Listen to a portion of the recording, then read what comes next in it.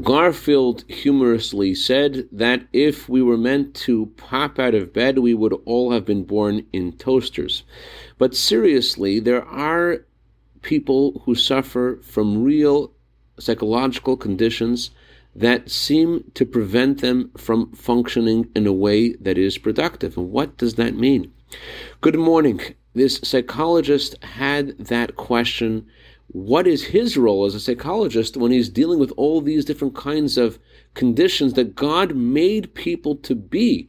And what is his role? And he asked the Rebbe about this. I'm paraphrasing from the Hebrew, the Rebbe's response. It's understood that the laws of our Holy Torah are eternal. People are coming to you to be healed, for their situation to change. And therefore, you could tell them, God asks people to perform according to the strength and the energy that he gave them.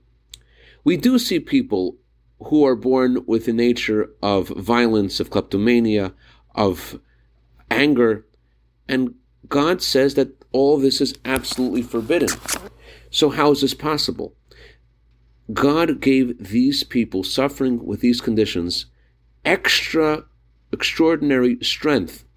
And when they will use that strength, they will certainly be successful.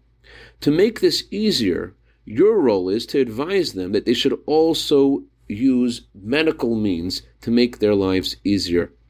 But they certainly have the power to get the job done within themselves, and God gave them this extra power to contend with their nature.